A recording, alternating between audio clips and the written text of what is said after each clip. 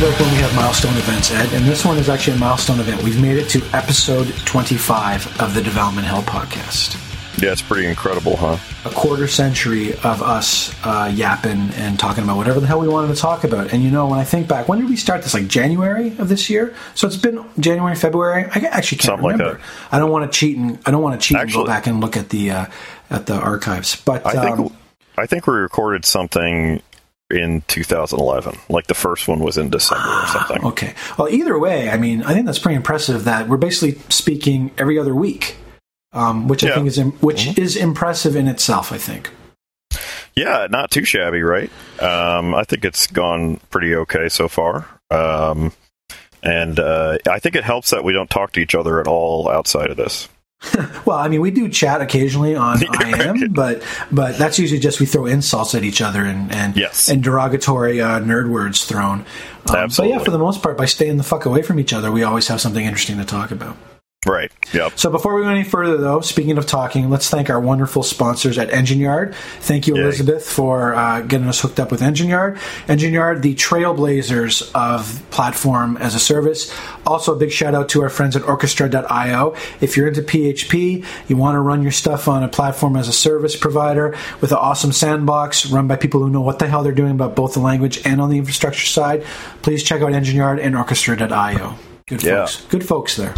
Yeah, definitely. So, the Wonder Network. And the Wonder Network is always providing the bandwidth for our awesome live stream that the folks in IRC are watching. Wave hi to IRC, Ed. Hi, guys. Yay. And then they are, Wonder Network has a cool product they've developed called, I think it's the Where's It Up API. Correct. Yes, you can. That's right. If you run a distributed app, or even you're just interested, I think especially if you're dealing with geolocation and stuff like that, you want to make sure that, hey, can my peeps in Kazakhstan see my application right now? You can use the Wonder Network's Where Is It Up API to give you an idea.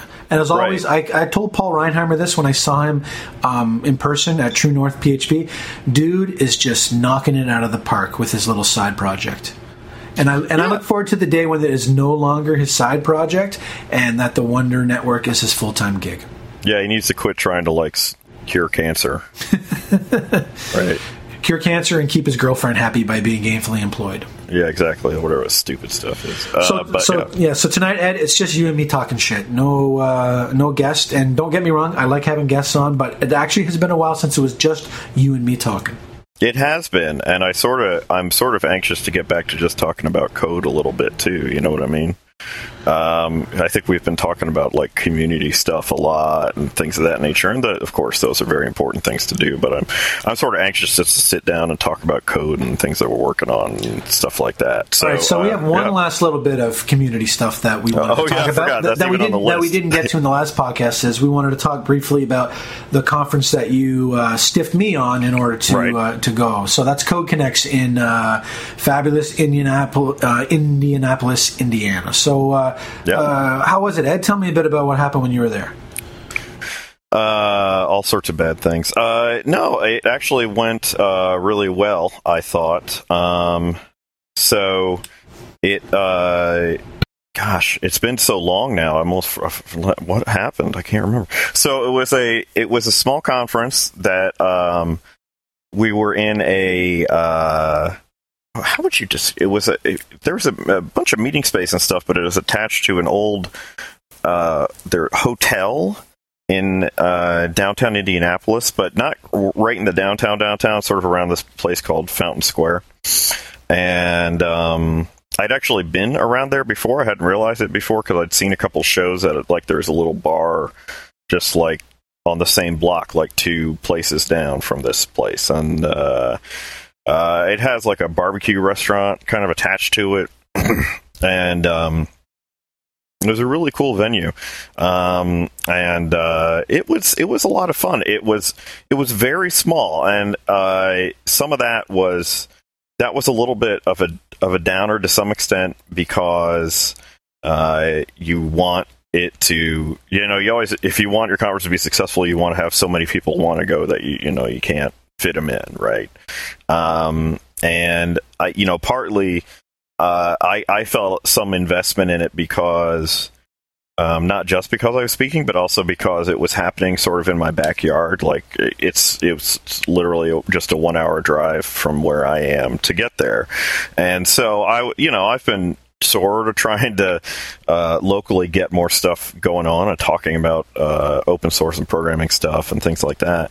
And so I felt like that stuff wasn't happening enough around here, and I really kind of wanted to see it happen more. So it was a little bit of a worry in that sense, but the conference itself turned out really great. I think there were a couple things that were interesting. Is first, it was just a single track the whole day, and or actually both days. It was 2 days, and so being a single track, that was interesting because that means that you weren't sort of running in and out of rooms and picking which thing you were more interested in and stuff like that. Like, everybody was there for each thing, and it sort of became, I guess you might say, a little more holistic. Like, there are a lot of times, like, a talk would happen and, the speaker would reference something somebody else had spoken about a little bit ago. And I thought that was pretty cool. And then the second thing is it had there was a lot of discussion about, stuff that wasn't like non-technical topics, and there's a bunch of words for that that are really hard to take seriously, like it's soft skills or people skills or career building or things like that, and all of those things sound of course terrible, but they actually turned out to be really great. And while I'm coming up with this, or while I'm talking about this, I'm going to try to go look it up and remember what some of the talks were, because it's been a little bit. But I think that was, there were a lot of just really good things in there. Let's see here. Getting started and contributing to open source, that was a really good talk.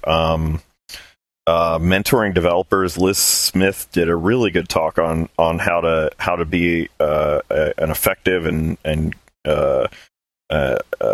friendly mentor to people who are interested in learning how to code. Let's stop for a second and just talk a bit about the mentoring stuff, because okay. Liz Smith's talk, her talk that she gave at Lone Star PHP, she gave a very similar one on the mentoring stuff. And that basically spurred me on to do the mentoring thing that I'm doing these days with all the testing stuff, talking to 3 different developers who are at 3 different stages in their careers, dealing with 3 very different environments. Mm-hmm. And I think the whole idea of formalized mentoring is something that could really be of benefit to developers as a whole. Yeah, so I have this weird thing where, maybe it's not that weird, I'm deeply cynical and suspicious of, like, when stuff like that gets too formal. Like, my natural reaction to that is, it sounds like sort of like a life coach. And I, like, that word maybe sums up better. If you're cynical about that, that's how I feel about stuff. And it's like, it feels weird to me when it becomes more formalized, but I think it really shouldn't, because I think that just finding people, to me, and I guess one of the things that I've liked about participating in open source so much, and I think the PHP community in particular, is that there's a good sense of sharing and taking time to help folks and things like that. And I really appreciate that. I wonder if for one of our future episodes, we should drag one of my mentees or apprentices or indentured servants or whatever you want to call them onto one of the episodes, just to hear their side of things, to see how they think the whole mentoring and mentee experience has been for them. Because I have found what it is forcing me to do is stop taking things for granted, actually think about what I'm doing in terms of testing, or just overall as a developer, to try to say, if I do this thing, how am I going to go about explaining this to someone who does not have the exact same set of skills and knowledge about that topic that I do? I think in a lot of cases that makes you a better developer. Like you as the mentor, or in that kind of role, because I think it makes you think a lot about, like what you said about, like, taking things for granted that aren't necessarily, why do you do that? Why is that the case, right? And I think sometimes it helps us, or it forces you to make sure that you have a really clear understanding of why things work the way they do. And I think it's easy to sort of not push yourself and just get to the point where it's like, well, I tweak around with it until it works, and then it kind of, pass aside. And you just sort of learn that it kind of becomes like that's a rote thing to do. That's something you've just sort of memorized this pattern and you toss it out, but you don't really necessarily understand why that is. And I was reading something somebody posted about, I think it was on Twitter, about that you never like realize how well you really understand something until you have to explain it to somebody else.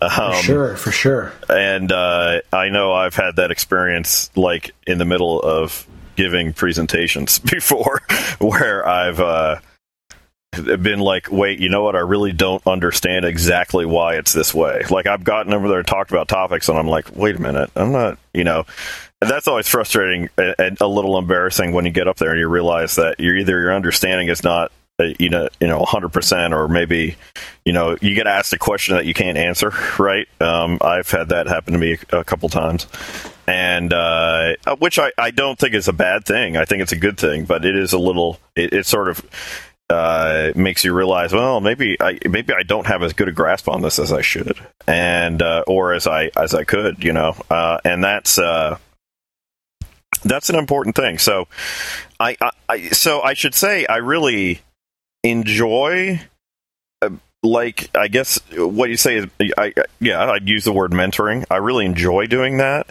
I really like being able to help people that way, and I like it when people are willing to do that for me, because I certainly need plenty of help. But I, at the same time, I maybe I get weird about it when I feel like that relationship becomes less of an equals kind of relationship. But the thing is, my experience with it, the formal relationships is not great, right? Right. Or my experience, I should say, is not extensive at all. It's very, very small. It's always, for me, has always been very, very casual and not formalized to any extent. So I don't know how much I could really speak about that. I felt like what Elizabeth Smith talked about was not necessarily super formal. It was maybe just, she has a phpmentoring.com. Is that it? I think yeah, that's the one. Yeah, or it might be .org, but either way, I think probably if you just type in PHP mentoring, you'll find the site right up at the top. Let me just type that in. Hey, look at that, it's .org. And so that's formalized to some extent in that it sort of says, if you're interested in mentoring, add yourself to this list, and if you're interested in being mentored, you can sign up for it. And there's some sort of guidelines or how-tos and things like that, and why does this work? But it's not. All of that seems fairly reasonable to me, right? And it definitely is sort of a relationship of equals in there, where you're saying, well, I want to learn more about this, and people who are like, well, I would enjoy, talking about it and helping folks. So in that sense, I think it's very much in the spirit of other good open source experiences I've had. Yeah, I mean, I am thoroughly enjoying the opportunity to help pass it forward and find a way to kind of pay back for everybody who took time to explain things to me. I have no problem being a conduit to pass that knowledge on to the others. So I derailed you a little bit, so keep talking a little bit more about Coconut. There's something interesting you talk about being single track. Yeah. I think I saw on Twitter a while ago, I don't remember who said it, but they said inside every multi-track conference is a single-track conference looking to break out. And I always look at it and think that they kind of work at cross purposes. If you have an event, you want to get as many people as possible to come out. And so in my mind, it seems the best way to get lots of people to come out is to have multiple tracks, multiple opportunities for people to sit in a space and interact with a speaker. But when you go to so that's multiple track, which is the way most technology conferences are. But when you go to a single track, then I think it gives a conference a totally different vibe. And I'm not sure like I think about True North as multi-track. Could I make it work single track? Right. Mm-hmm.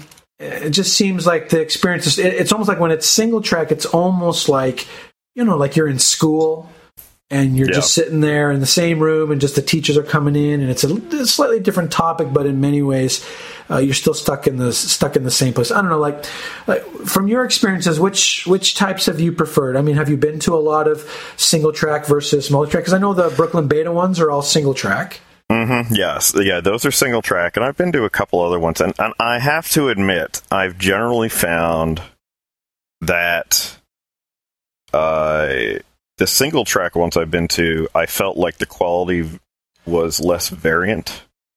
And I think I generally was able to focus and enjoy the talks more. I think the multi-track stuff, oftentimes, it ends up being a little distracting, and there's a tendency, I think maybe it's just because you're moving around a lot, I think there's a tendency to sometimes just park yourself in a room, and you might be sitting there and you're only kind of half listening, but you're also doing other stuff. I think that's something that happens at a lot of talks at conferences, and I think that's something that I'd almost discourage. Like, I mean, this is a little bit off, but sometimes I actually think it would be better if most conferences didn't have Wi-Fi or things like that, because I think it would really be better for the most part if people got rid of their laptops, unless it was like a training thing where you're really there to code along with folks. But generally, I've sort of found that I think I focus better at the single track talks I was at. I felt like I tended to get more out of those talks. So my experience has generally been good with those. I'm sure there are bad ones, where you get ones where it's like, boy, I'm stuck in this talk that I just don't care about, right? And it's harder to like just take off and say, "Oh, this sucks," right? And you walk out in the middle and everybody sees you and stuff like that. So people at IRC are getting punchy here. So I like the single track stuff that I've done. Code Connects was a little different in that sense too, maybe because nobody, and maybe it was because of the size, it felt like, the speakers were really just part of the audience, and so somebody would get up and sort of take their turn to speak, but it felt really organic and felt like a really small just group of folks kind of sharing different stuff with each other. And so that's a little bit different than, I've gone, Brooklyn Beta is often, it's less like that. At Brooklyn Beta, sometimes you'll get guys who are, they might not even really be attending the conference. They might just speak, but I mean, there's also folks who attend the conference, but some of the sort of like more famous people, they're just coming in to talk and they take off. Right. This felt very different. This felt very, it's like the difference between if you go to see a show and there's a big stage, and you go to see a show and it's flat and they're all on the same floor, right? You see a show in somebody's basement. Right. And the people who are playing in front of you, 10 minutes before, maybe we're standing next to you and watching the band before you, right? And it was more of that vibe, right? That was definitely what I got out of that. So I like that. I like that experience a lot. And that was, in a sense, probably a positive about not having a ton of people, was that it felt very much like everybody was on the same level, and I really liked that. Let's see. One of the things about Code Connects I think was interesting is that it was put on by PHP Women, and maybe not surprising, but let me count up here. I think half the speakers were women, maybe more than half. Divides down the, and that did not seem, it was, that wasn't brought up as like a huge point. It just was the way it was. And I thought that was cool, right?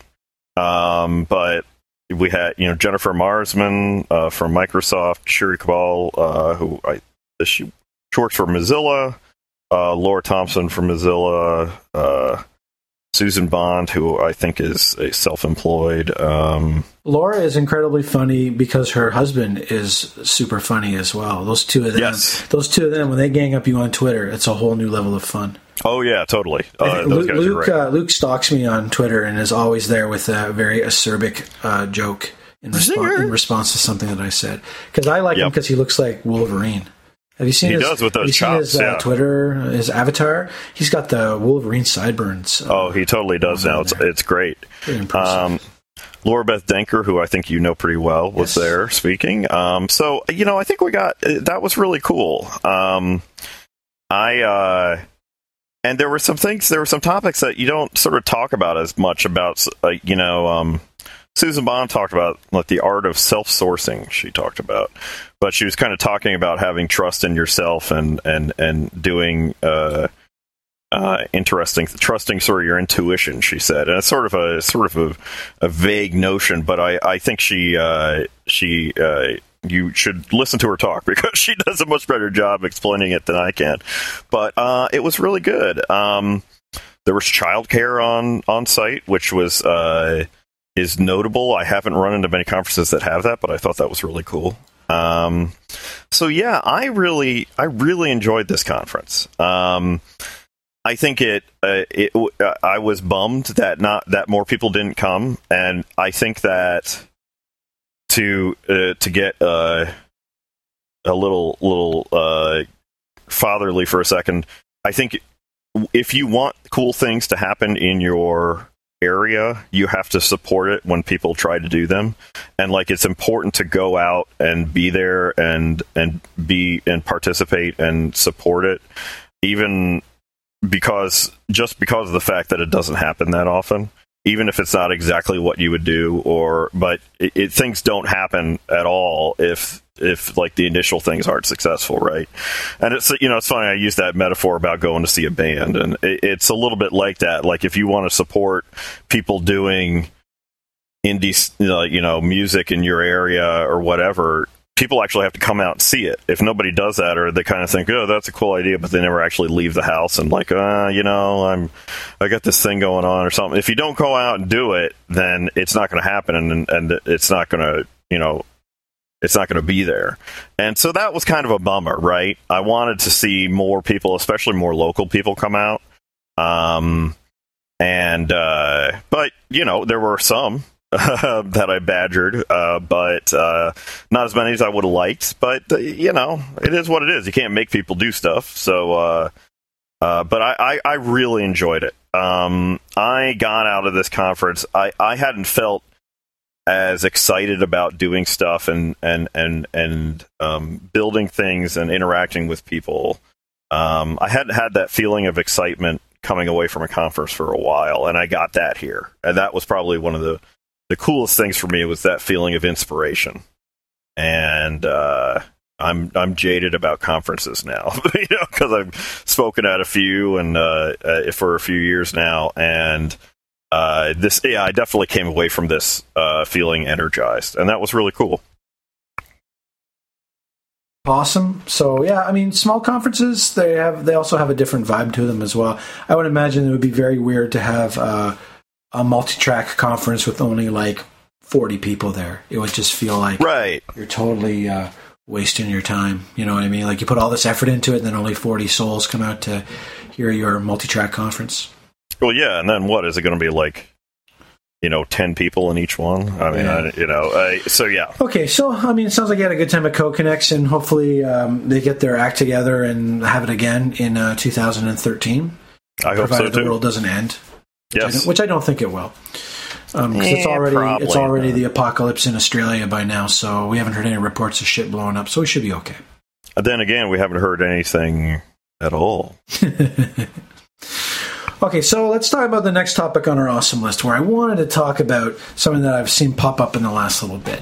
That there have been a few blog posts and some tweets that are kind of a pushback on your concept of micro-frameworks and low numbers of dependencies on your code. So This is something I wanted to talk to you about. God damn it, my cat just opened the door to my office. That son of a bitch. He's in the letterbox and he's like giving me the stink eye. Oh, that's good. All right, anyway. It's nice that you record by the litter box. Where was I? Oh, yeah, talking about microframework. So one of the things that I saw, which sounded kind of weird to me, weird explanation, is that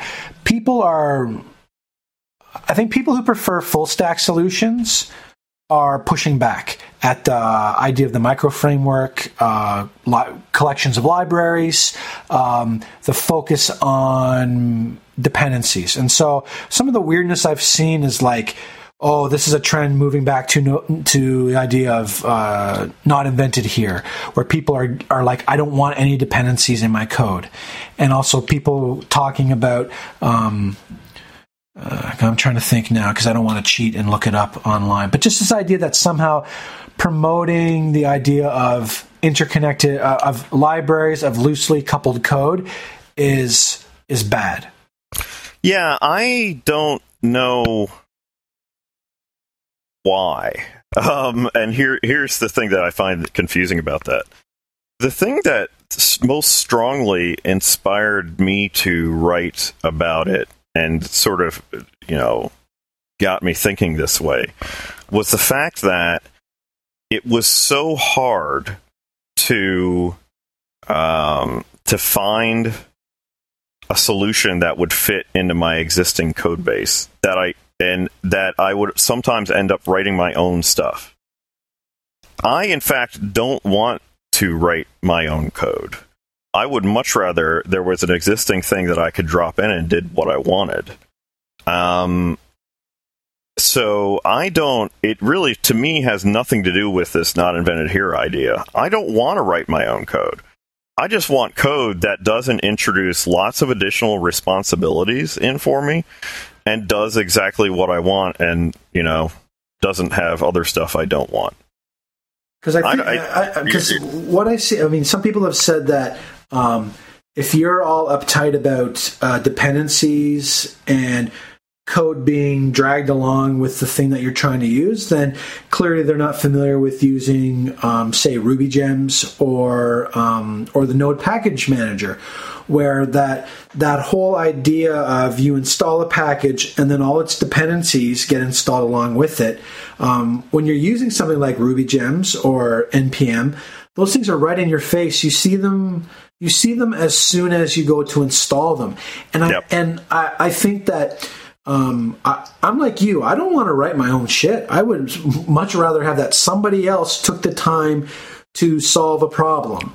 And chances are my particular problem probably is like a 99% fit to the problem that they had. And I am willing to slog through and analyze code and look at it and say, oh, okay, now I know how to extend this thing to get it to do the thing that I need to do. So I wonder if part of the issue is that there are some people who are, I'm trying to think of the right word, willfully ignorant. They don't want to know all the stuff that gets dragged along when they want to use something. I mean, I understand as part of your original manifesto, right, the idea that less code is better, and I agree with that. Less code you write is better, means also less code to test, less code to maintain. So you do want to make sure that whatever you're doing, you're getting it done with the least amount of code possible. But I think that if you do need to add other pieces in to support a particular library that you're trying to use, I would much rather be shown that right at the time I make the decision to include that in my application. Like one of these things with Composer. If you install stuff via Composer, it should be showing you all the things that it's going to install. If you install stuff with RubyGems, excuse me, they'll show you everything. Same with NPM. When you install a package, it says, oh, hey, and here's all the other dependencies that I'm installing. Now, you can choose after the fact to back out of that, and it'll remove everything for you. But I think that's the key thing. When you install a library, there needs to be something in place that shows you, hey, if you're going to use this, here's all the other stuff that is going to be installed because this library happens to depend upon these other ones. Yeah. Yes. It's not. I've never said you shouldn't bring in code from outside. The only thing I said is you have to be aware of what you're bringing in, and you have to understand that you're taking responsibility for all the code that your app is using. And sometimes you take on stuff because that's the best solution for you in this situation. You would take on, like, what's a good example would be something like, what the hell is that search thing that we use? Elasticsearch? Yeah, we use Elasticsearch a lot. And are you excited about having to install JVM on there now? No, I'm not, right? But this tool, and then all the other stuff that goes along with that, not just JVM, but all this, all the other code that this relies on. But it makes it so much easier to do, full text searching that it's worth all that. It's worth the pain of maintaining it because it makes it so much easier to do this stuff that you want to do, right? So dependencies are a fact of life. I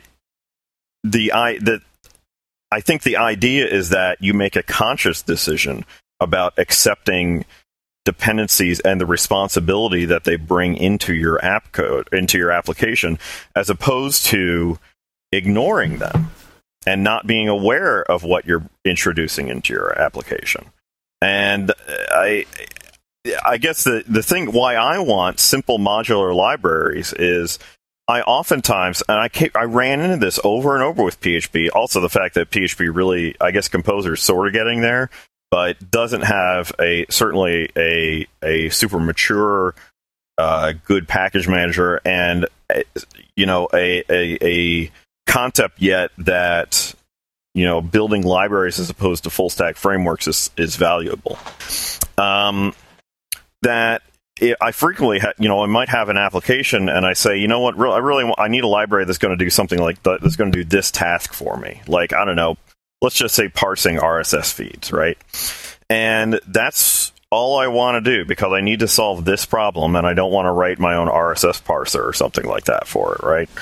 Well, what I'd like to do is to just, like, if I want to go, if I want to put a round window in my house, I don't want to have another house attached to that round window at the same time. That's actually a really terrible metaphor, but it's a terrible metaphor. But yeah, it's like there's a bunch of other crap attached to it, right? And I don't want that stuff. And the second thing is that a lot of times with these things, it's not just the case that there's a lot of, say, dependencies on it. But there's the notion that in most full stack frameworks, you have to learn how those systems work and how that full stack framework works before you can start using it. So there's this additional learning curve that makes it less likely that you're going to adopt it and use it. That's my problem. The dependency stuff is there, absolutely, and I think that's something you have to be aware of. But I am fully willing to take on dependencies if it means that I will be doing significantly less work. That is not a problem for me. You have to weigh that stuff. Is there a performance hit? And is this or that, whatever, right? How well is this code maintained and all that stuff? And can you trust it? Does it come from a good source? So there's all that stuff, right?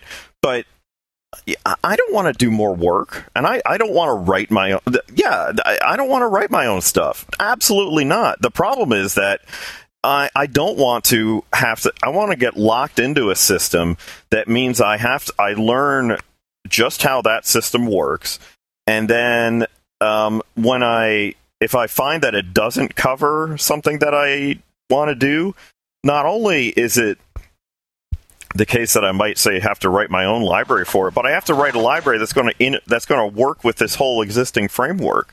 And it might only work with that. I don't get the idea. I have to stop for a second because I'm just babbling.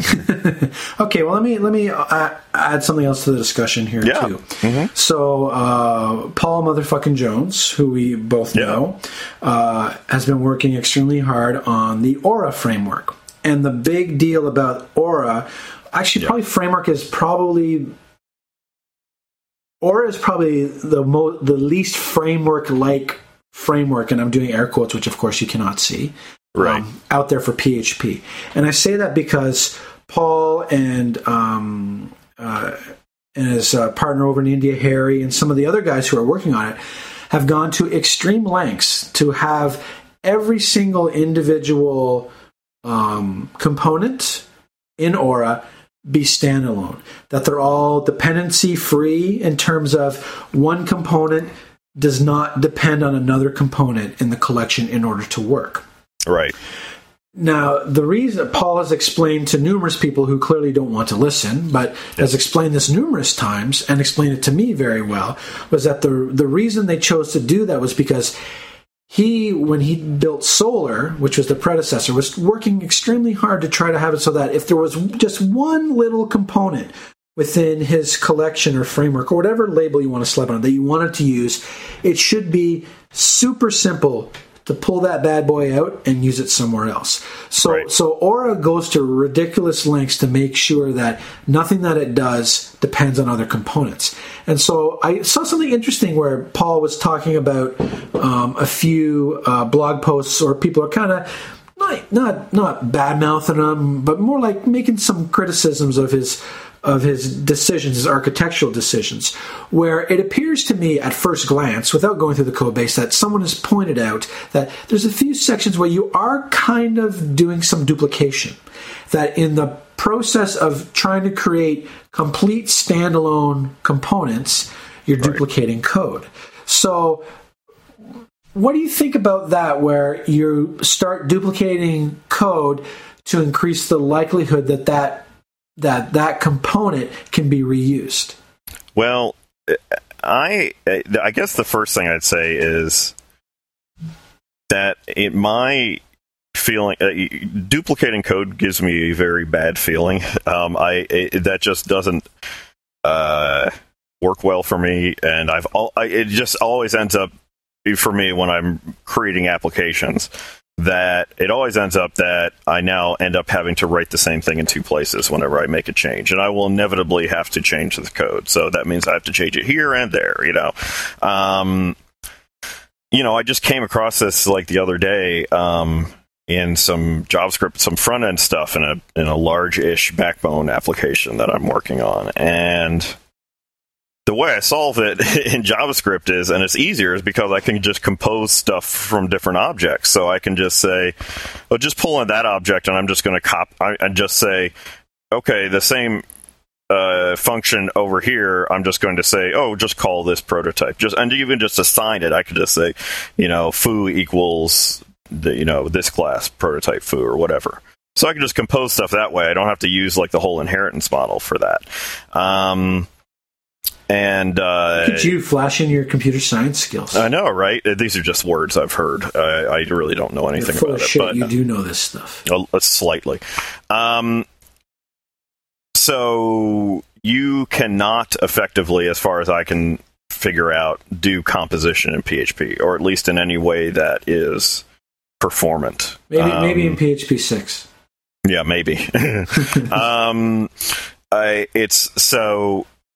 And that's one of the things I'm kind of, as I've explored other stuff, that's one of the things I'm not a fan of in PHP is its general object model, and that it lacks flexibility to do things that are not sort of very traditional classical inheritance stuff. I guess you could do stuff like that with traits, maybe, or something of that nature. But the short thing is that, I'm real pragmatic, and I probably would have avoided copying code just because I felt like that was going to introduce more problems down the road in terms of maintenance of the framework. But I also see that I tend to write end user. I tend to write end user. I tend to write application code, not necessarily library / module or framework code. Right? I've done more end user end application stuff. Like, this is the finished product and not something I'm going to base something else on. Right. And so the needs in terms of a module that other people will be using and you're putting out there that people can choose to say, I'm just going to use this basis or that. That might be different. My tendency would be I would probably still avoid it. I would probably just say, I probably would have packaged it up and said, here's this thing is simply an extension of this other component, and you need the other component to use it. And I don't, that's personally what I would have done. But Paul is a really smart dude, and he knows way more about computer science than I do. And I would trust that he has good reasons to do that. Whether or not you value like what he's valuing there, I'm not sure, but I can certainly see cases where that would be valuable for people, and they can choose and say, I just need this component, and I'm just going to grab that whole thing. So, my tendency would be is, like I said, I don't have a problem with dependencies as long as you know what you're getting into, and you take on responsibility for your entire code base. And if you're cool with doing that, I that's fine. So I would have been happy to take on the Aura stuff and said, well, if I need this thing, I don't mind inheriting another piece. But he surely has imagined use cases where that comes up and had a reason for doing that. So that's fine. All right, so let's move off of the sadness that is PHP. And talk about the last thing we had on our list of things to discuss, which is shifting over to the JavaScript side of things. Oh, yeah. DOM performance. This is something that we talked about a little bit, and I think you talked about on Twitter a couple days ago, I think. Yeah. Mainly in terms of virtual scrolling, the trend to have infinite scroll. Yeah. And so some of the challenges when you build things like that. Is that an accurate thing that we're going to talk about? Because, me and JavaScript, I'm just like looking at it and saying, okay, this is something I need to learn. And infinite scroll sounds like something I really want to deal with later as opposed to now. So let's talk about this a little bit. Yeah. So the problem you get into is, and this is, there's a lot of discussion related to this about, there's a lot of excitement as say HTML5, and which I guess really is a name for a combination of markup and JavaScript and CSS stuff, as an application platform, as opposed to just saying like a page platform, right? And I think that a lot of people and a lot of pundits and people who do business intelligence and other complete horseshit like that,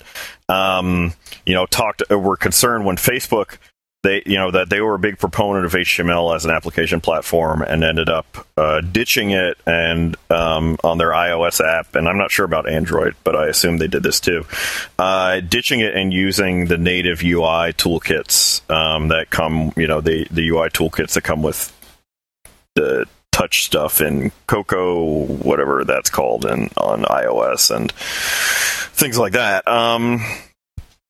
So, and there was much wailing and gnashing of teeth because they felt like the one of this big application win that proponents and HTML5 developers had gone back to the dark side and how awful that was and stuff like that. Well, Facebook, when I was messing around with the Facebook application, I would notice it getting slowing down as you scrolled through stuff. It wasn't really surprising to me that it did that because I ran into the exact same problems when I did Spaz on desktop, but way more so on the Palm Pre and under WebOS. The issue that you have is when you have stuff where you have an infinite potentially amount of data, and it's not necessarily something that you would just easily paginate where it makes sense to sort of flip through pages of stuff, but you have, which is more and more prevalent in websites and on mobile applications too, where you basically have an infinitely long list of stuff to scroll through, and you might eventually hit the bottom of it, but it can be that can kind of be reasonable. What you with social networks, you have typically you have to think of it as a completely uncapped source of data. And if you have this big stream and that thing is just growing and growing and growing and there's no beginning and end to it effectively, there might be a beginning, which is right now, but you could just scroll back forever. And what if this person just posts like 10,000 things a day and what have you? There's eventually that data doesn't have a ceiling on it, right? It doesn't have a cap on it. And so there's a couple things that you can do. Here's the second thing: is the data structure is one thing, and your model as it was inside your JavaScript engine, that actually isn't a huge problem for the browser. It can handle stuff like pretty large data structures without an issue. The problem becomes with representing that in the DOM as HTML. That it has a really big problem with. I was just doing some experiments with it tonight where I was just taking because I was interested in exploring this and on my own and I wanted to try to build a solution myself to understand how some of these solutions work. There's some components out there to try to solve this, but I was interested in it myself. So just tonight, this is what I was doing when I was late for the podcast, was I was working on just making a really simple thing like in JSFiddle, .NET, that little site, where I just had a little container, like a container div that I called scroller. I gave the ID of scroller. And then I just wrote a tiny, tiny bit of JavaScript that would just iterate and build up a little array of numbers. And that was numbers from 1 to some cap, like, I don't know, let's say 5,000, right? And that's not really that big. It's a simple array with just a bunch of numbers in it, up 1 through 5,000. And then what I did was just iterate over that and build a div for each one of those, and append that div into that base div, that scroller div. So pretty simple, right? You just have this scroller div, and inside of it, it has if I said I'm going to make 5,000 of it would have 5,000 divs inside it that were very simple and just had a class name of row, and then the only thing that was inside that div was just that string, which is 1, 2, 3, 4 for each one, right? So this is very simple markup. This is not complex stuff. And I actually tried 2 different systems. As little as 5,000, it would hang Chrome completely when I tried to run it. Wow, that doesn't sound like a lot of data either. No, it's really not. Now, part of that might have been, I don't know if I was breaking backends, if they have to do, like they do the rendering on the server side or something. I don't even know how these things work, but I maybe they have some backend stuff that does it and then spits it out or something like that. Maybe I was breaking that. My experience, like on Spaz, even on the desktop stuff, which the desktop things have way more memory and way faster CPUs to deal with, that I had each of those entries in a timeline on Spaz or something like that they're much more complex than that. I mean, each one of those like rows has a bunch of markup in it, right? I had to cap the timelines at like 300 entries, I think, or it would start significantly slowing down. This was on the desktop, right? Which has, like I said, a lot more stuff to work with. On mobile, it was really bad. That was just a complete disaster if you tried to render more than like 100. Really, really, really bad. So it makes me wonder, is the problem really that there's an expectation now of infinite scroll? Well, I guess, but look at the contortions that you're going through just to try to get it to work with what I would even call a pretty small data set. So is this just an issue of perhaps the available implementations aren't up to snuff, that maybe someone hasn't figured out the correct pattern or technique to handle these sort of things? Or is it just simply that the browsers can't handle it? That the limitations of the DOM and the browser engine, speaking to the DOM and trying to fill the data up faster than you can, fast enough to create the illusion of smoothness. Right. So what's interesting is that, particularly on mobile, if you talk to iOS devs who have to deal with this, they'll tell you, although nobody appreciates this, is that they have to really, really work to make scrolling be smooth on even on iOS, which is supposedly known for being super performant and everything works great and stuff. But also getting like test builds of stuff that we've worked on at FictiveKin, like getting test iOS stuff, I know that it is actually really hard to do that. You really have to optimize your stuff, and you have to do some of the same kinds of things that you solve this problem in web browsers with. It just tends to be that it's faster to do the drawing. Like the DOM has more overhead, I think. I'm not an expert on this, but the DOM has more overhead, I believe, than doing the drawing like in compiled code and stuff like that. But browsers are still extremely fast, right? They've been optimized dramatically. I think the real issue is that there isn't a good understanding of how to do this in a performant way inside browsers. On mobile, on iOS, they do a lot of the same kinds of things where you're never going to, like, say if you've got a list of like 500 things, you would never actually render out 500 of those and draw them, and just as you're scrolling, you're only showing what's in the viewport, but all the other stuff actually exists. You would never ever do that, right? What you would do is you would only render a small subset of them, just like slightly larger than what the viewport is, and then you just dynamically, you either like reuse cells, or you do some way to keep yourself from, some techniques to keep yourself from having to draw all those things.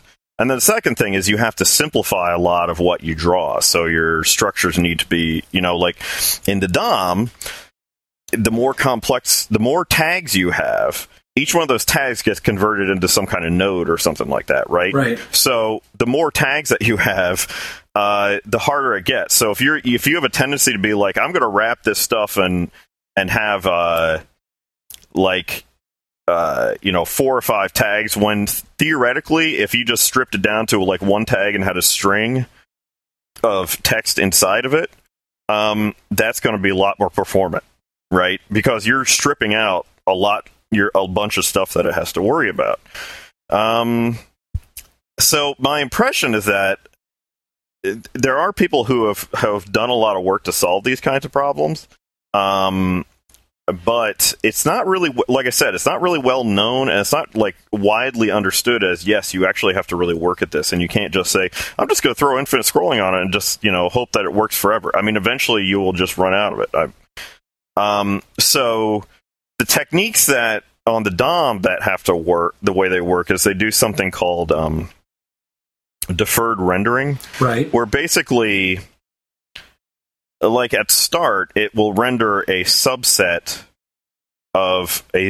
subset of your data, and that's effectively just a little bit longer than the viewport that is surrounding it.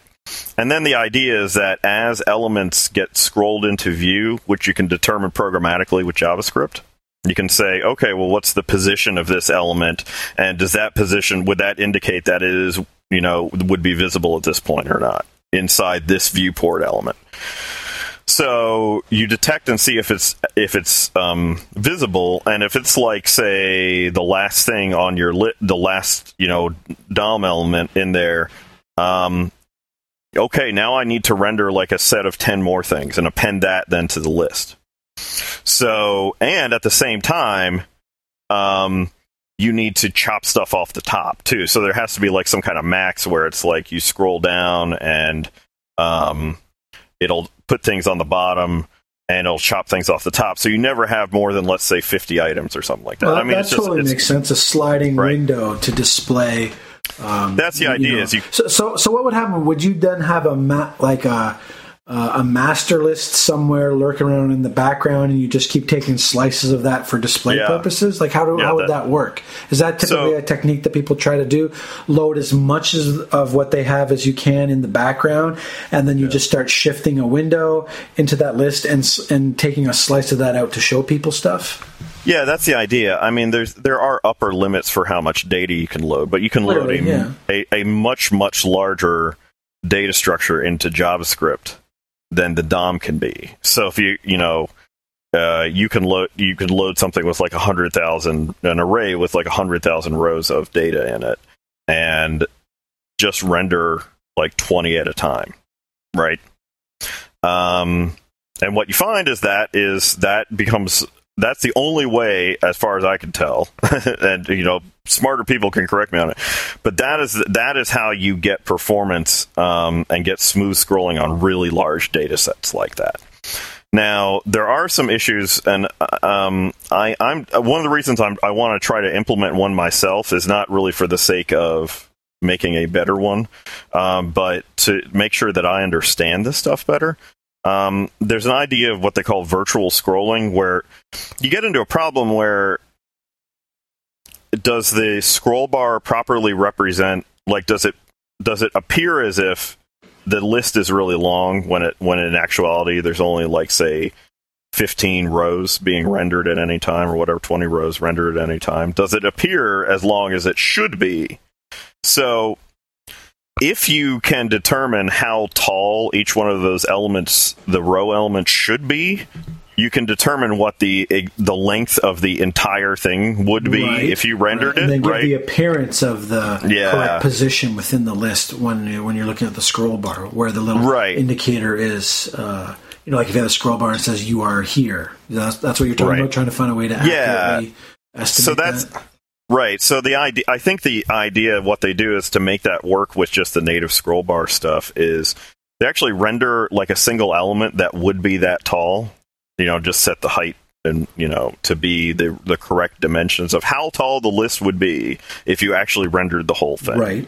And then, you're scrolling that, but the only thing that you're actually showing in the viewport is the piece that's actually rendered. And I think what you might do is you might actually have those elements sort of work independently, but so you're actually scrolling this big piece, but it's sort of moving this other thing, which is doing the rendering like above it, where you're actually rendering in and out the rows. Oh, okay. Now, some of that's speculative because I tried doing this before. I tried writing stuff with Spaz, and I tried pulling in outside components for some stuff. And it's a hard problem it's a problem you can solve up to a certain point, and then it becomes really problematic. And I remember the thing that got really problematic was on desktop stuff where you expect there to be a scroll bar. Although, of course, in OS X now they've got a nice disappearing scroll bar. But on desktop stuff where you expect there to be a scroll bar, the fact that the heights have to be consistent is really problematic if your data doesn't do that, right? And like on Spaz, it wasn't, because I didn't want to make all the messages like the maximum height they could be, like 200 pixels or something. If somebody really types out something long and it like wraps a bunch or something, well, that could be a really big piece, right? And then, but I didn't want to make everything that long, right? So that really makes that hard. And I ended up just throwing it at, like, I tried some stuff and ended up, and this just doesn't work, right? So the concept works, but getting the details on it is harder. There's some components out there that I've come across, and I named some of them. But the problem that I've run into is that a lot of them are they're very complex, and they're designed to be sort of like drop-in things where, you just take this and toss your stuff in there, and then it will magically make a table appear that has millions of rows in it, right, or something like that. But one is called Slick Grid, and that's really like a drop-in like table thing, like a fancy table system, where a table component. But it is really, really fast. But if you don't have something that's necessarily tabular data, that doesn't work as well for you, or it's just, if the way that it works doesn't work well for you, or if you had a lighter weight thing, like with Spaz, I had something where I didn't want to bring in a gigantic component and try to force fit all the stuff that I had done into it, and I actually experimented with it and did not go very well.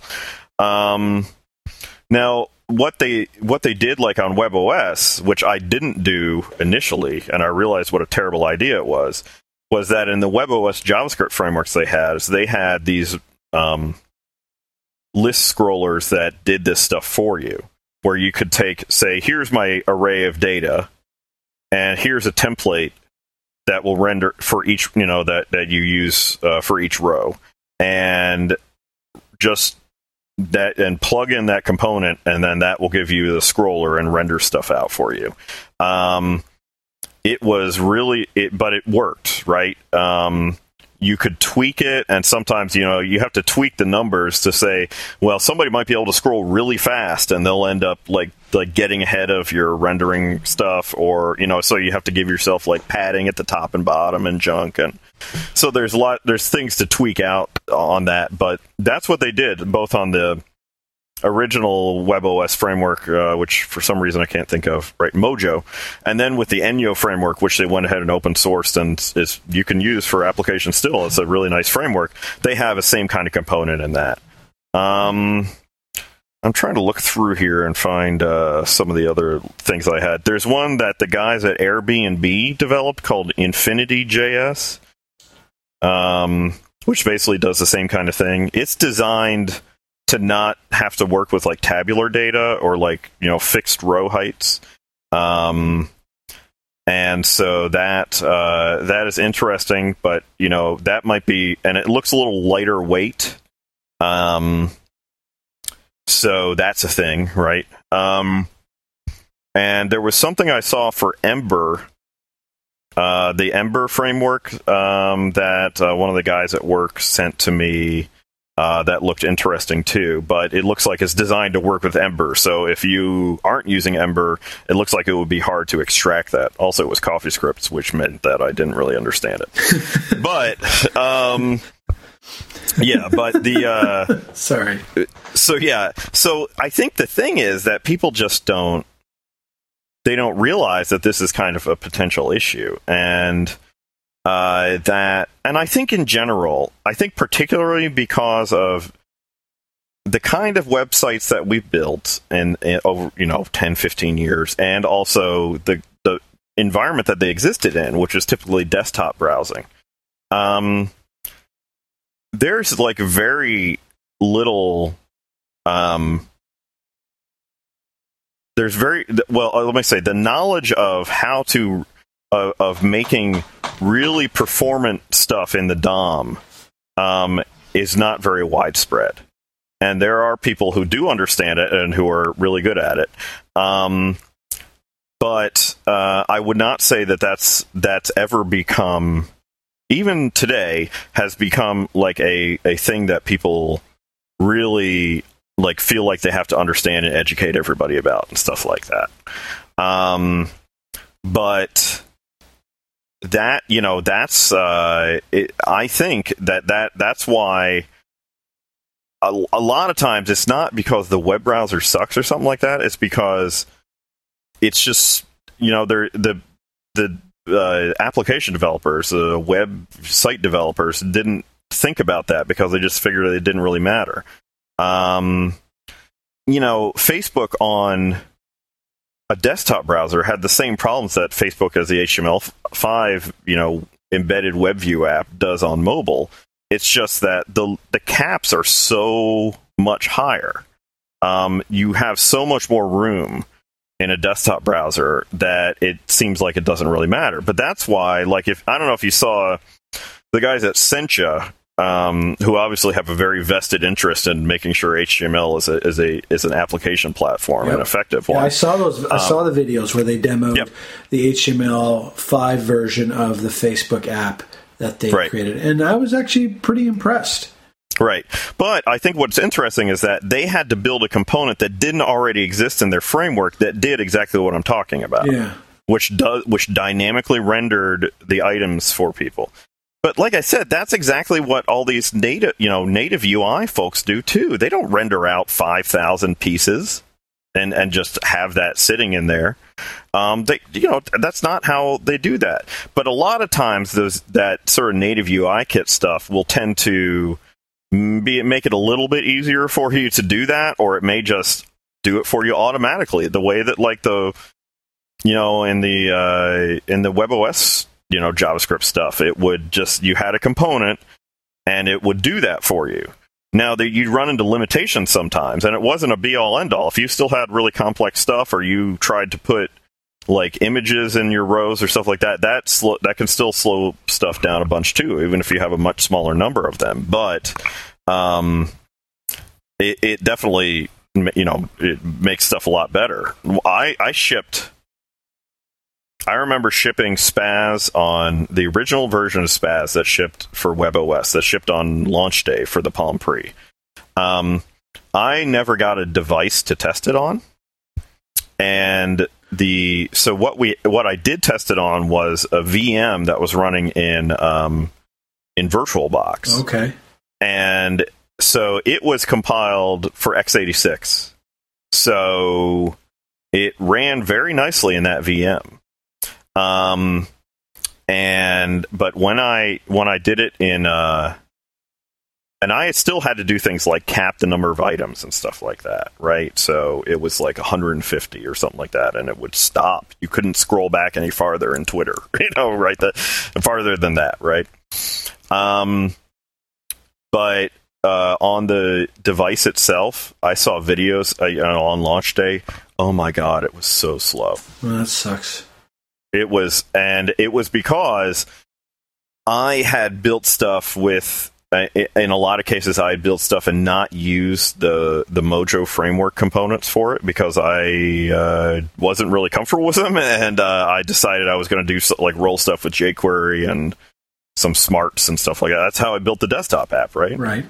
That didn't work out so hot, and I learned a little bit of a hard lesson about like going in there and understanding that, But mobile particularly is a really different situation, and you are so capped in terms of performance and CPU speed and RAM that you just if you want to use HTML as an application platform, and you have these kinds of situations where you have a data and it's realistically not capped. I mean, you might have to cap it to like, say you might load up to 50,000 items or something.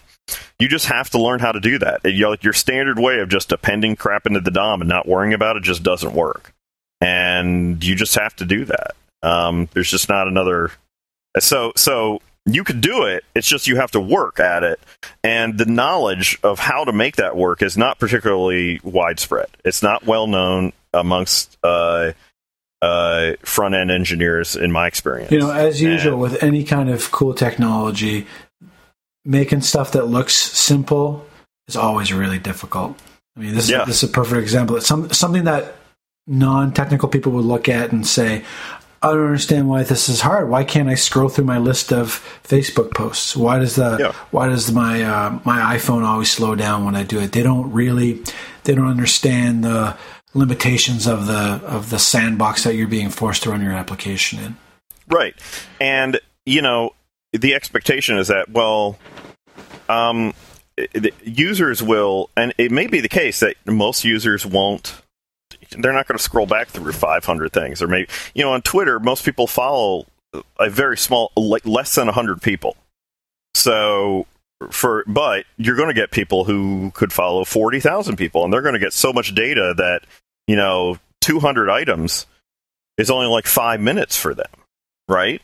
So, you have these cases where people can scroll through stuff and really kick it up. And if you don't, I even seen like on Tumblr, if you go down like say 10 pages through Tumblr, if you turn on their infinite scroll stuff and you disable their pagination, tell to no, don't do that. Just keep scrolling, dynamically load stuff on there. After about 10 pages, Tumblr's mostly pictures.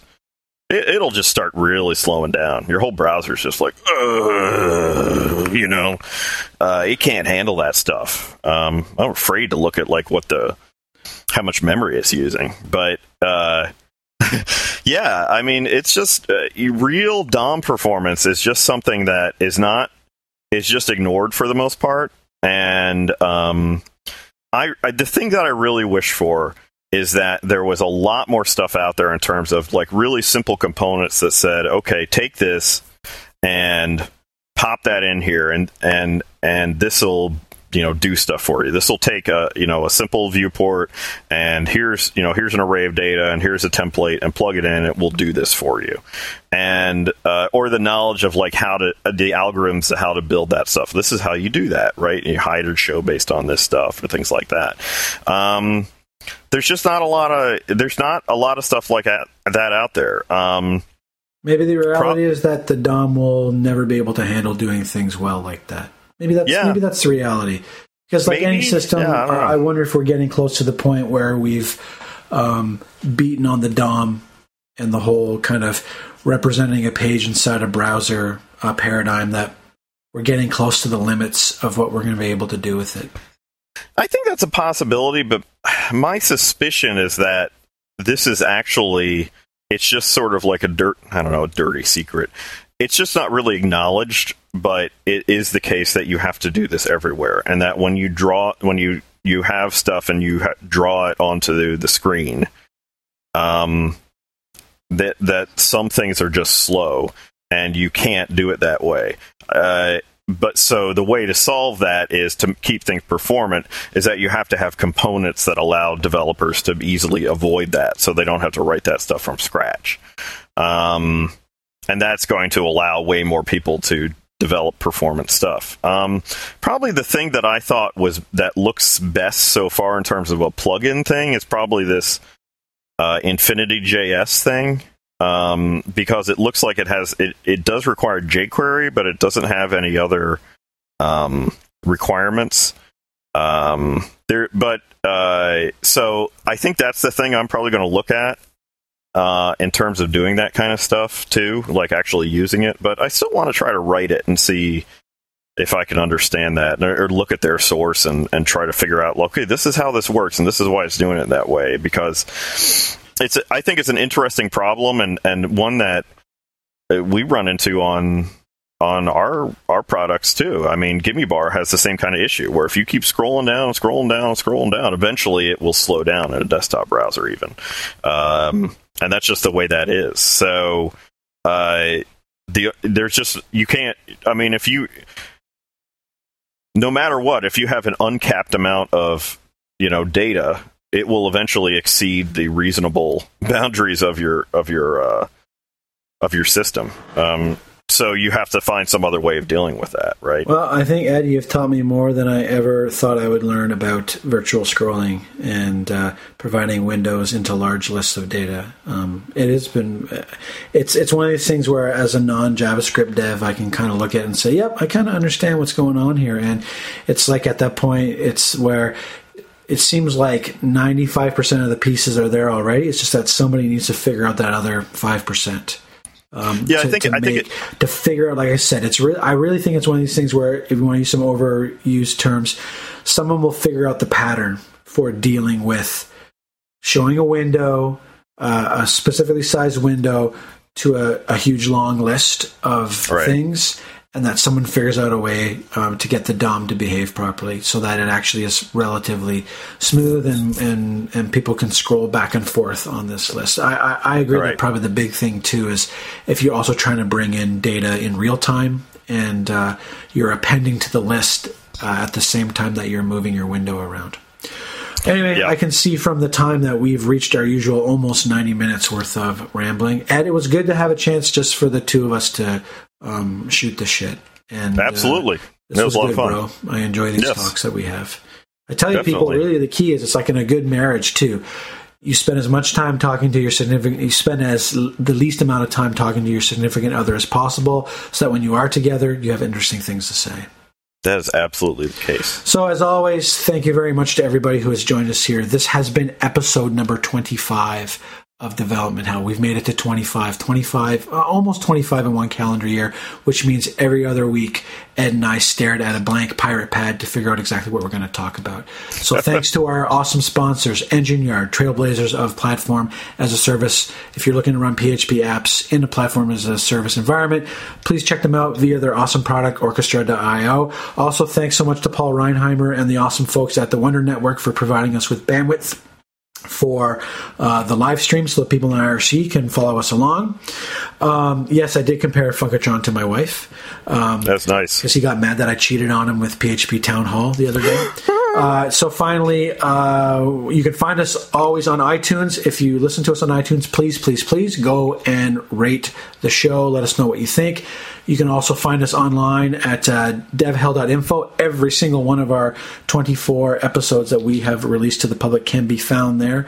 Also, you can find us on Twitter, dev_hell. You can find me, Chris Harchis, as Grumpy Programmer, Grumpy without the U. You can find Ed as Funkatron with the U.